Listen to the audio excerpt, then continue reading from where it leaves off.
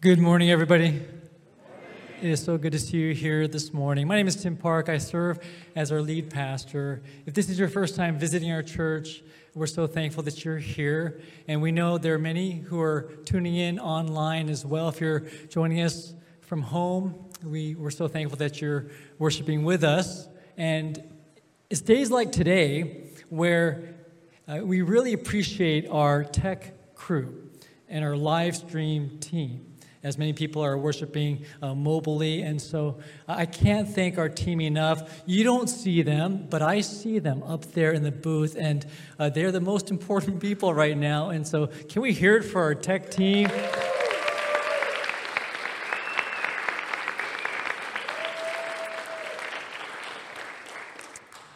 You may know that our church is part of the EFCA, that's the Evangelical Free Church of America. It's a wonderful association of churches, like-minded churches. Reach Global Crisis Response is a ministry within the EFCA. And right now, Reach Global Crisis Response, they are mobilizing resources to help those who have been devastated by the wildfires in Hawaii and on the island of Maui.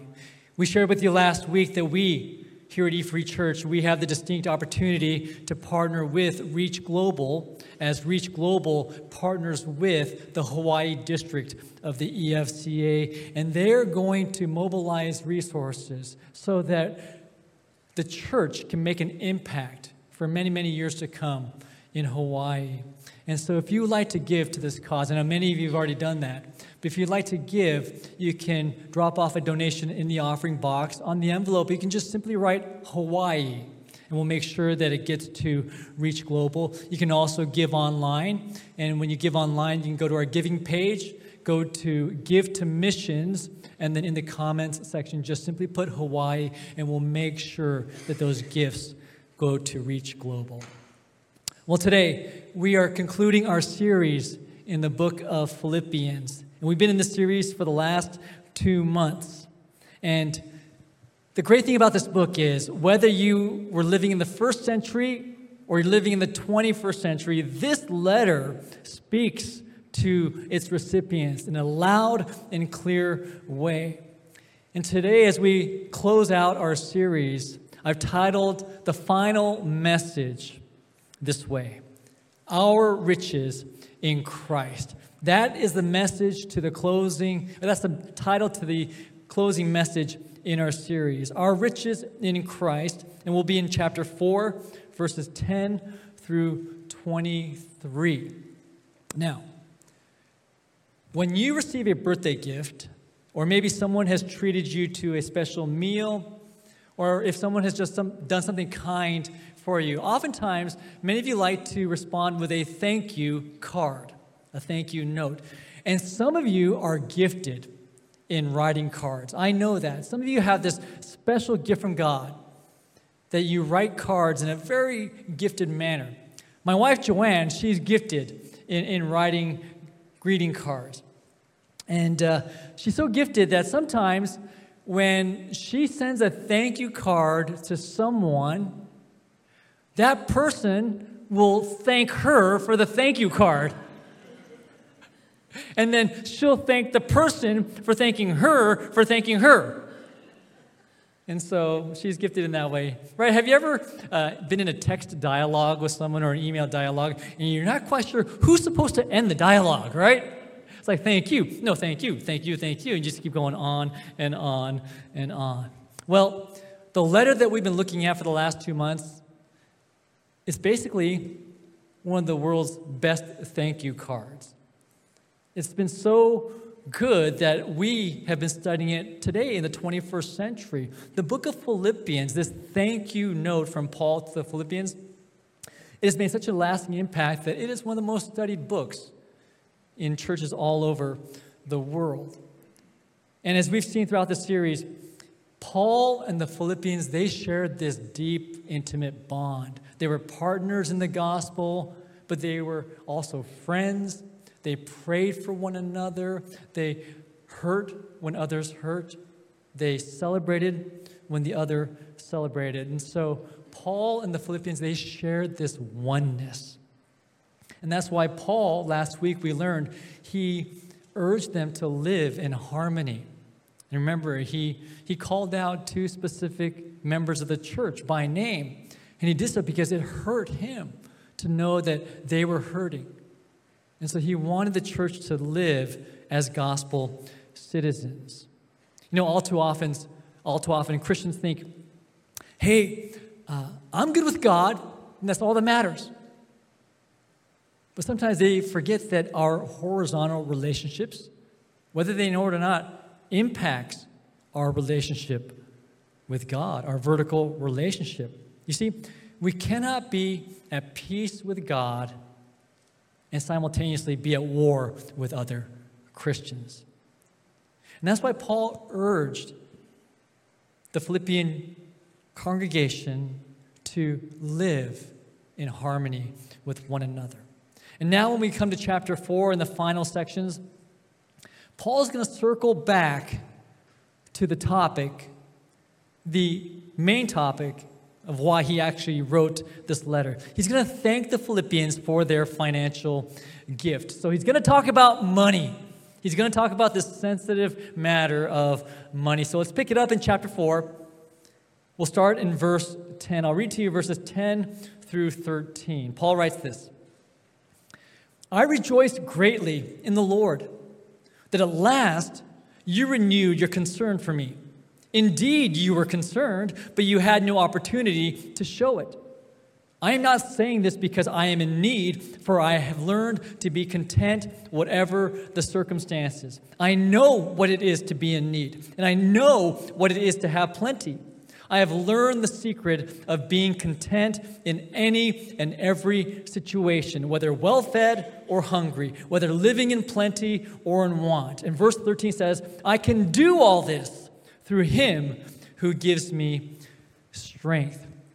Now, when it comes to the subject of money, there are 2 extreme views. And in particular, when it comes to the view of money, you've got 2 polar opposite views. On the one end of the spectrum, on this extreme, you have those who think that wealth or the accumulation of wealth is one of the best things you can do in life. It's one of the most important pursuits, is to be financially secure, and not only that, but to gain as much as you can. So that's one extreme, way over here. On the opposite end of the spectrum, you have those who think, well, money is bad. Poverty equals purity. And so you have this extreme that says we ought to do everything to divest ourselves of all riches. So on this end, you've got money is the most important thing. Accumulate as much as you can. Way over here, poverty equals purity. Most of us, in fact, all of us, I imagine, fall somewhere between these 2 polar extremes. I imagine most of us are probably right around here. Maybe some might be slightly this way, some might be slightly that way. Well, today we're going to look at Paul's perspective when it comes to the subject of finances. And Paul was basically saying that his life was not necessarily advanced by either poverty or wealth. He says whether hungry or well-fed, okay, whether I was suffering or living in the lap of luxury, the quality of my life is not dictated by my bank account. That's what Paul is basically saying. I want to look at verse 13 again. He says, I can do all this through him who gives me strength. Now, here's an important question for you to consider. I just read to you this verse in the New International Version, the NIV. And the question I have for you is this. What is the this that Paul is referring to? He says, I can do all this through him who gives me strength. Some of your Bibles, if you read it, your translation says, I can do all things through him who gives me strength. And so the editors of the various translations made a decision. Some said, I can do all this. Others, I can do all things. Now, the literal word, the actual word in Greek, is translated into English as things. And that's why some editors say, I can do all things through him who gives me strength. But here's the challenge. When you translate one language to another language, sometimes a word-for-word translation can result in some confusion. Okay? And so that's why I appreciate in this particular case, the New International Version, the NIV, has taken us one step and said, I can do all this, so that it's not confusing. You see, if I read, I can do all this through Christ who gives me strength, naturally, I'll ask myself, what is the this? And that'll give me the opportunity to look at the verses preceding it to see the immediate context. Because sometimes when we read the words, I can do all things, we don't think about, what are those things? We usually think, I can do all things. And so it can get a little bit confusing. So over the years, I've heard some students use this verse. I can do all things through him who gives me strength. Students have used this verse to motivate themselves to get straight A's. I can do all things. Actually, I should say their parents use this verse to help their kids be motivated. You can do all things. You can get straight A's. Right here, Philippians 4:13. I've heard some people use this verse to motivate themselves to bench press a certain amount of weight. I can do all things. I can bench press this heavy weight. I can do all this. And so they're in the gym with the shirt, I can do all things through him who gives me strength. And they mean well. Now, it's certainly true that God gives us the strength we need to face every day. But if we understand that Paul is talking about contentment, and in particular, financial contentment, then we will understand the context. He says, I can do all this, whether hungry or whether well-fed, whether I'm suffering or whether I am just on top of the world, I can do all this. Here's my modern-day paraphrase of what Paul's saying. He's saying, I can live in any financial circumstance with the power of Christ because I've already experienced every financial circumstance. You see, Paul knew what it was like to be hungry. He knew what it was like to dine in the finest restaurants in town. In that sense, his financial status did not contribute to his freedom to know Jesus and to make him known. You see, Paul was ready to serve the Lord no matter his circumstances. Yes, he was thankful for the Philippians' gift. I mean, after all, this is why he wrote the letter. But at the same time, did you know that Paul didn't want to be a burden to others? And that's why throughout the course of Paul's ministry here and there, Paul worked as a tent maker.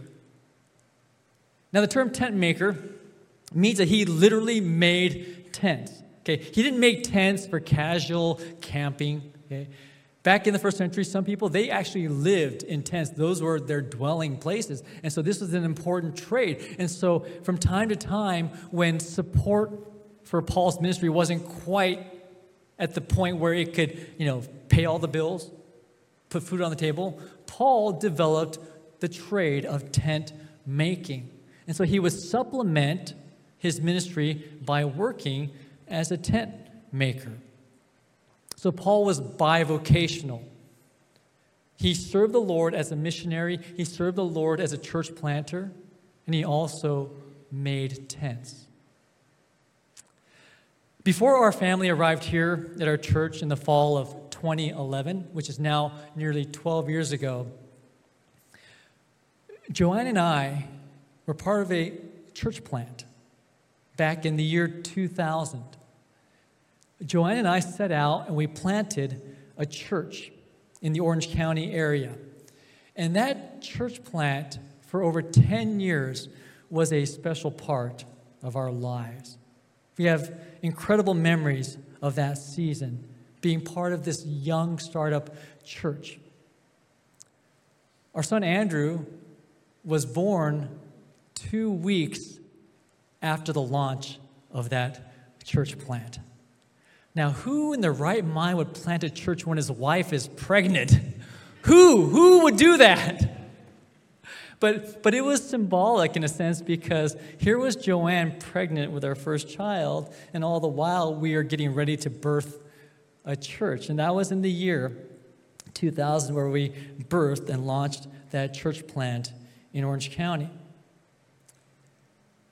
I want to take a few minutes, if you don't mind, to share with you just how perfect God's timing is, and just how perfect God's plan is, and just how faithful God's provisions are.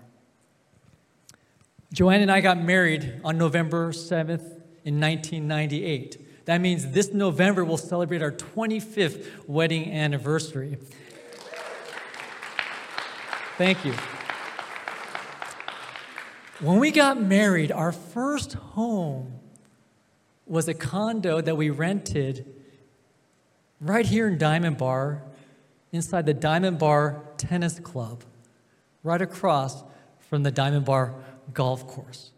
We called that home for a year and a half. So as newlyweds, we rented this condo. About a year into our marriage, God started placing on our hearts the desire to plant a church in Orange County, kind of near where I grew up. At that time, when God placed this on our hearts, I was pastoring at a church in El Monte. And as God placed this on our hearts, we soon recognized what that would mean is we'd be leaving a stable, thriving church to plant. And we weren't being sent out by a supporting church. This would just be purely independent on our own. And I can still remember lying awake, talking with Joanne in the darkness of our room on our bed in our Diamond Bar condo in the fall of 1999. And as we were saying to each other, if this is where God wants us to go, then we're going to have to step out in faith and trust fully in His provisions. And guess what? God provided. And He provided in some of the most creative ways possible. In the early stages of our church plant, I needed to find a job. Again, because we had no supporting church. We were just gathering the core group of people. There's no other income. So I had to look for a job. But it had to be a very specific type of job. It had to be full-time in order to support a family. And it had to be temporary, like seasonal, like no more than a year. I mean, what kind of jobs are there? Full-time, seasonal jobs that I can just kind of lay aside when I need to. So there we were in our Diamond Bar condo, and I see this ad. Okay, keep in mind, it's the year 2000. I see an ad. The government is looking for workers to work in the U.S. Census Bureau. Because every 10 years, we take a census. So I see this ad, and I said, honey, I'm going to apply for this job. They're looking for seasonal, full-time workers to work for the government. And so I went to the Diamond Bar Library. Not the nice one, okay? Back then, it was the old Diamond Bar Library. The old small one next to the fire station on Grand and Diamond Bar Boulevard. So I go there, I turn in my application, and as part of the application, we're all required to take an exam because they want to make sure that you're competent, right? And so I take my exam, and they grade the exams right there on the spot. And then they call your name, and you come up and get your exam. And right there on the spot, they hired me. So I became a manager at the La Mirada U.S. Census Bureau. And for that season of life, as we were planting a church, God provided a job where I worked 40 hours a week as a manager, a field manager, overseeing all these census workers. Back then, they didn't really know much about the internet, and so all the workers went door to door, taking surveys. And so I would manage these people from the office and say, hey, you go there, you go there, you go there, and I'll just wait here, and you just come back and report to me. But it was just an incredible opportunity that God opened up for me to work full-time for that season of life. Eventually, we moved down to Tustin Ranch, where our church was planted. By that time, the 2000 census had wrapped up. And so I was no longer working full-time. God was establishing the church. So then it was time for me to try to find a part-time job. Okay, because the church wasn't quite ready to support its pastor full-time. And so I needed to find a part-time job to supplement the income. And sure enough, I came across an ad. The city of Anaheim, the largest city in Orange County, was looking to hire just a handful of assistants to serve as assistants to each of the council members. You see, because it's such a large city and they have so many people, over 350,000 residents, they needed assistance to help each council member. So I went and I sat down, and I still remember I interviewed with who would be my eventual council member, the late, great Mr. Frank Feldhaus. He was nicknamed Mr. Anaheim. So I sat in his office, and he interviewed me. And afterwards, he said, okay, Tim, welcome to the team. And so he hired me on, and I served as his direct assistant, and I would often accompany Mr. Feldhaus to events or meetings, and sometimes I would go in his stead, right? Because there are so many demands, they can't be at every place at the same time. So he would just often send me. And it was just an incredible experience working for local city government. I got to experience the entire spectrum. And sometimes they were difficult meetings, sometimes sad meetings. I remember going to businesses along a very busy street because of eminent domain. And their business was about to be taken from them by the city so that they can expand the roads. And so it was my job to console them. And so I would meet with people, they'd be in tears, trying to convince me to convince my council member not to take their business. But you know, it was just an incredible experience that God provided for me to work part-time for the city of Anaheim. So many fond memories. I could be here forever to talk about story after story, but I want to just share with you one cool story.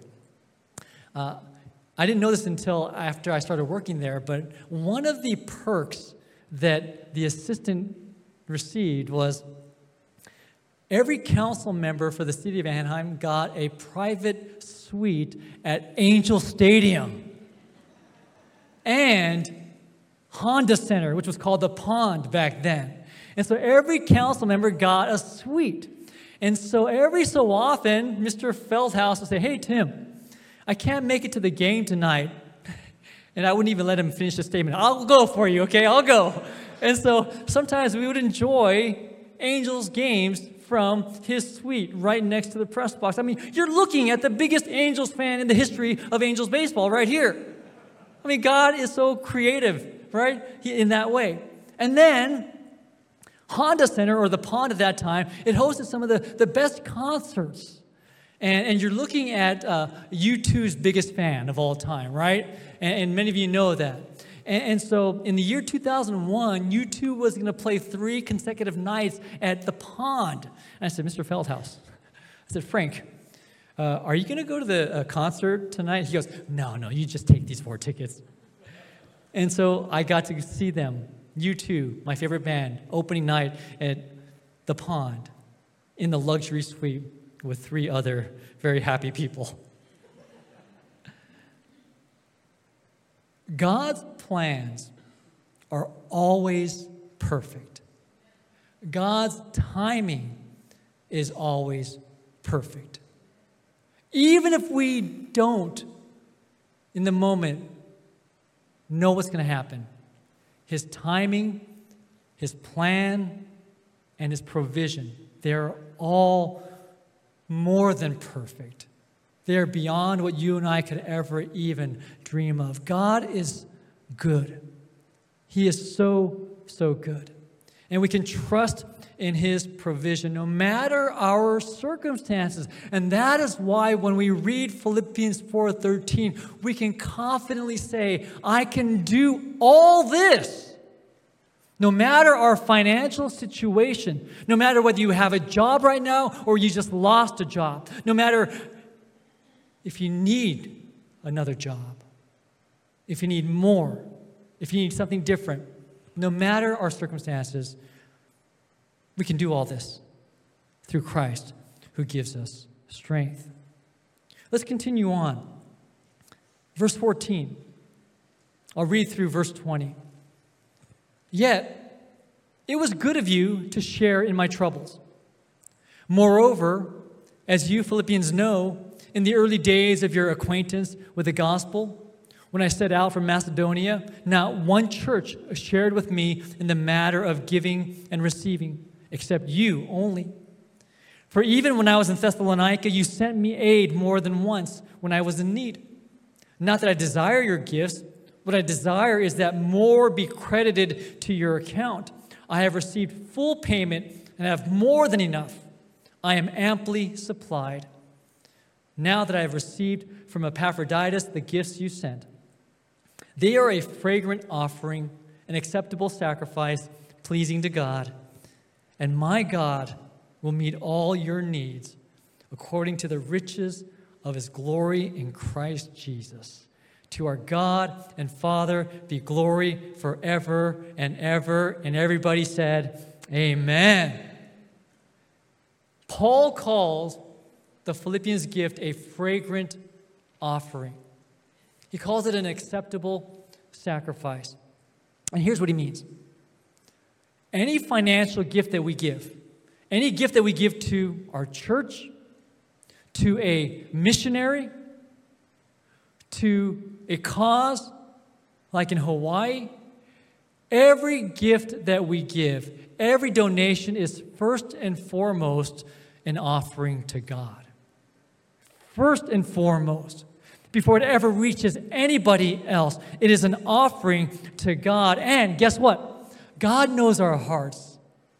And God can detect the aroma of that gift. And He can tell whether it is pleasing to the nose or if it doesn't smell quite right. Sometimes people can use their money for leverage. I'm thankful here at our church, we have such faithful givers, and I don't see that here at all. But sometimes in organizations, in churches, sometimes people use their money as leverage, thinking, I'm going to give this big gift, which means I'll get a bigger piece of that pie called church. And I'll have more influence, more say. And oftentimes that ends up in churches splitting, right? Because churches split over money all too often. If you and I don't have a biblical understanding, a biblical foundation of money, then here's what will happen. We'll view ourselves as owners of that money rather than stewards. And that's why we ought to just loosen our grip on money. Some are gifted. Some have the gift of giving, and their hands are just wide open all the time. And then the rest of us, we have to pray and ask God to help us loosen our grip on money. In the Bible, there was a man who did just that. He loosened his grip when Jesus walked into his life. His name was Zacchaeus. Zacchaeus was a tax collector, but not only a tax collector, he was the chief tax collector. And Zacchaeus was hired by a government, the oppressive government, to cheat money out of his own people, his own community. So this oppressive government, who, by the way, the government despised the tax collectors they hired. They were just using them. And so they hired these tax collectors who would then in turn extort money from their own community and then give it to the government, but then they could keep a portion of the overpayment. So they would assess a person's tax responsibility and say, you owe more. And they would keep some, give the rest to the government. Zacchaeus was a chief tax collector, and he got rich off of other people's money until Jesus walked into his life. One day, Zacchaeus heard that Jesus was coming to town. Now, Zacchaeus was curious. He had heard about all the miracles that Jesus performed, so he wanted to see Jesus. But there was one problem, right? Some of you know Zacchaeus, he was small in stature. So in order for him to see Jesus, he climbed up a tree so that he could see him. And as Jesus walked by, Jesus looked up and says, Zacchaeus, come down. Come on down here. Get out of that tree. I'm going to go to your house.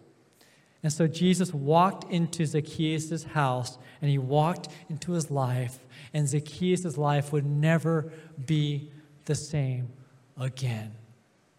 God transformed Zacchaeus' life, and he opened up his hand, and he loosened Zacchaeus' grip on all the money that he had. Now, I want you to picture this. Let's say that you're in your home right now, and Zacchaeus is a 21st century tax collector. And let's say he comes to your house and he knocks on your door. You go to your front door, you look through the peephole, or you look through the Ring app, and you go, oh no, it's that guy again. So you reluctantly open the door, and instead of Zacchaeus demanding more money, this time he hands you a handful of cash. What's this? And Zacchaeus explains, here's the money that I wrongfully took from you.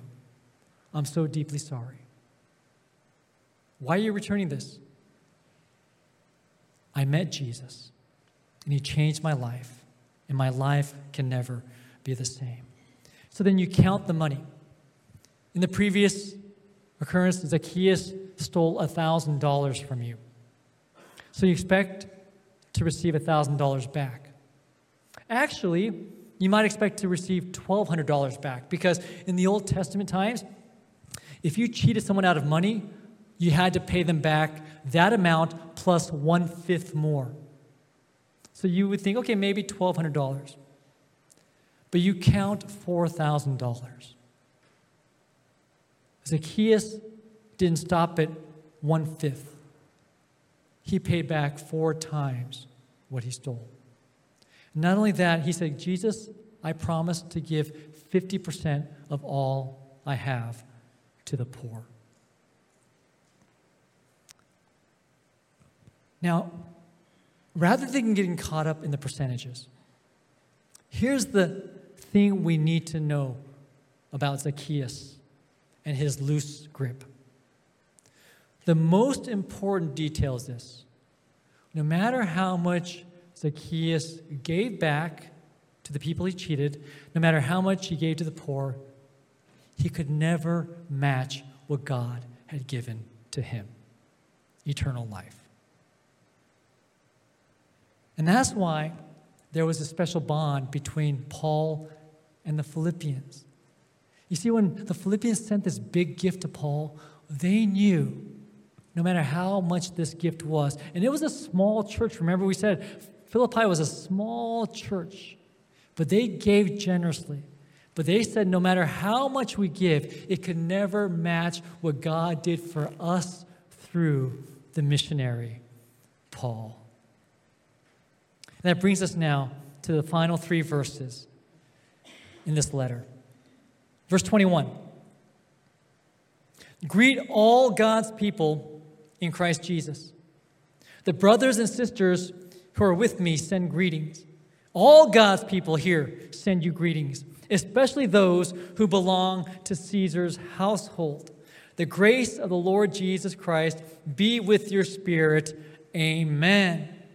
Now, do you remember we said that Paul wrote the letter to the Philippian church in what environment? He was where? He was in Rome, in prison. He was under house arrest. That means 24 hours a day, 7 days a week, he was chained to palace guards, prison guards.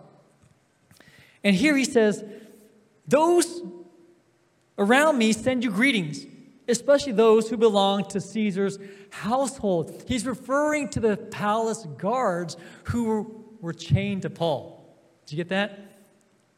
Yes, he was chained to them, but they were chained to him just as much. And they heard Paul every time he prayed. They saw Paul every time he picked up a pen to write a letter. They were chained to Paul, and because they were chained to him, they heard the gospel and they came to faith. He had a captive audience. And so Paul says, those in Caesar's household, oh, you know these palace guards who were chained to me, they also say hi, because they are your brothers and sisters.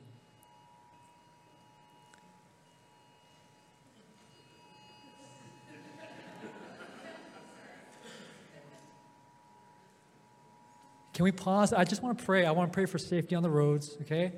Father, we pray right now for anybody on the roads that you keep them safe. We pray for the first responders as they have a busy day ahead. Father, would you give them alertness,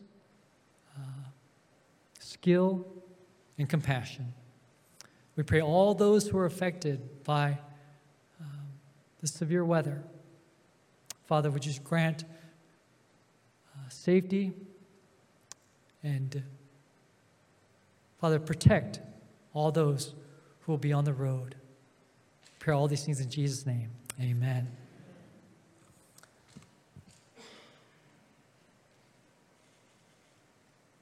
Paul thought he was going to Rome to preach the gospel as a preacher. The reality is he did his best work as a prisoner. What happened to Paul advanced the gospel. That's what he said. As followers of Jesus Christ, you and I know this. There are no coincidences. And yes, there are even no accidental circumstances. We know that God is in complete control. Now, this much I confess to you. I just don't know how he's working in some ways. But if we can take comfort in knowing that he is working no matter the circumstance, then we can have confidence that he is working all things for good to those who love him and who are called according to his purpose. Church, your final assignment in this series is this. For those of you visiting for the first time, every week I've been giving you another assignment each week, and I've been encouraged. Some of you come up to me on Sundays and share with me about how your assignments have been going. This morning between services, I was having another conversation with another church member. In fact, a couple, they said, Pastor Tim, everything begins in the mind. And I'm like, that's right. You remember. God bless you. And a few weeks before that, somebody texted me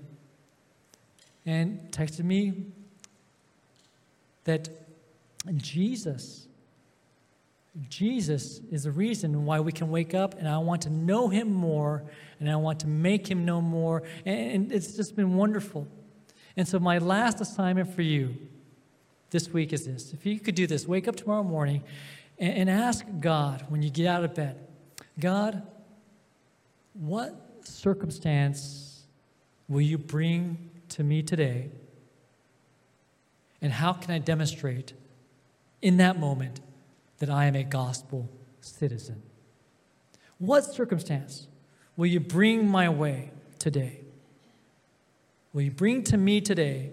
And how can I demonstrate in that moment that I am a gospel citizen? And with that, we bring Philippians to a close. We invite you back here next week. We're starting an 8-week series called In Awe, exploring God's titles in the Psalms. Let's pray together.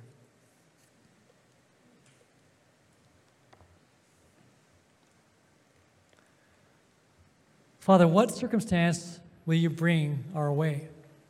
All of our ways, tomorrow morning, even this afternoon? And how can I demonstrate, and how can we demonstrate that we are gospel citizens?